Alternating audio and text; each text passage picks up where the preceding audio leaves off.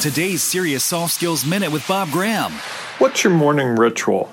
What do you do each morning when you start your business day to get on track? Do you listen to a certain soundtrack? Do you write things down? Do you journal? Do you pray? Do you meditate? Do you go for a run or some other exercise?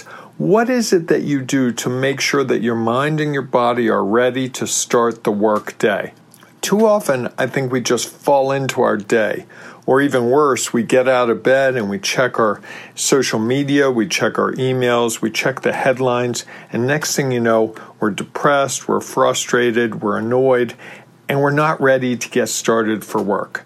So what can you do to make sure that you're ready to get started for work? It could involve eating breakfast, which research shows makes a big difference in our success.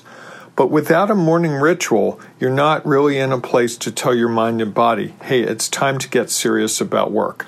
Try a morning ritual and see how much more successful you are in going through your day. I think you're going to be shocked. Visit SeriousSoftSkills.com to uncover more about how to unleash your soft skills.